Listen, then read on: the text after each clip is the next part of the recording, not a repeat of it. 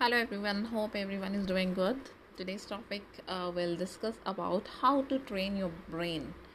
Like we often feel fear to do certain things because we had a feeling like that we feel scared like to take up some challenges because our brain avoids those situations, and ultimately we end up putting up any actions to it.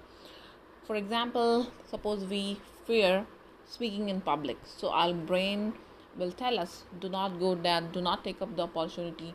So in that way we become very timid and we never take up the challenges. Suppose you want to talk to your manager, may it be your parent, but you avoid certain situations based on your prior experiences. So it is very important and vital to train your brain. I can do it, I am the best.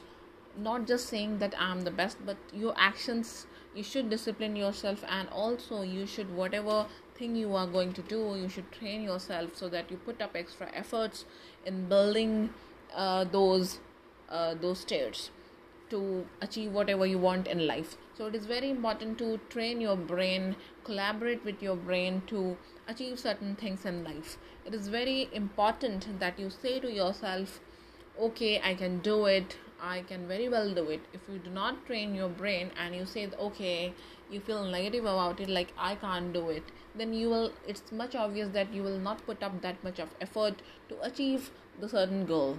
For example, let's say example of, suppose imagine that you're having a delicious chocolate. Just close your eyes and imagine that you're having a delicious chocolate or your ice cream. Feel the chocolate, or just feel that you're having the chocolate. Of course, in half a minute, you will feel the saliva inside your mouth.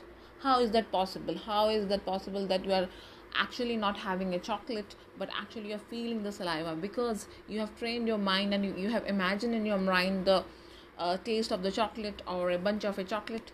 So it is very vital and important to keep imagining and collaborating with your brain to achieve certain things.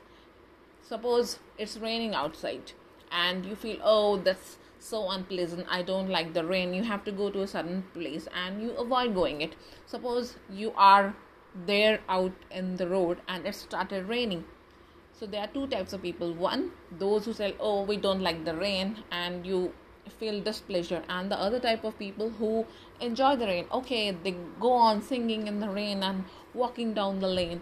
So the situation are the same. It's just that the first person feels negatively about the situation and the second felt a lot of pleasure and he took it in a positive way and trained his mind. Okay, it's just the rain, let me go in, let me have that, let me enjoy the rain. So in same situation, if we put up two persons will just react differently to the situation. So it's always important that we train our mind, because situation may vary, but our attitude will only justify how we are going to react to a particular situation. What we can't control is that different scenarios, but we can control our own behavior. So it is very important that we train ourselves, we have a positive outlook, and we always have the thought that okay, I can do it. If you feel that you can do it, then the people will believe in you and they will also think that okay, she can do it. If you do not believe in yourself, nobody is going to do that. So thank you. I hope this will help you in your future course of actions. Thank you.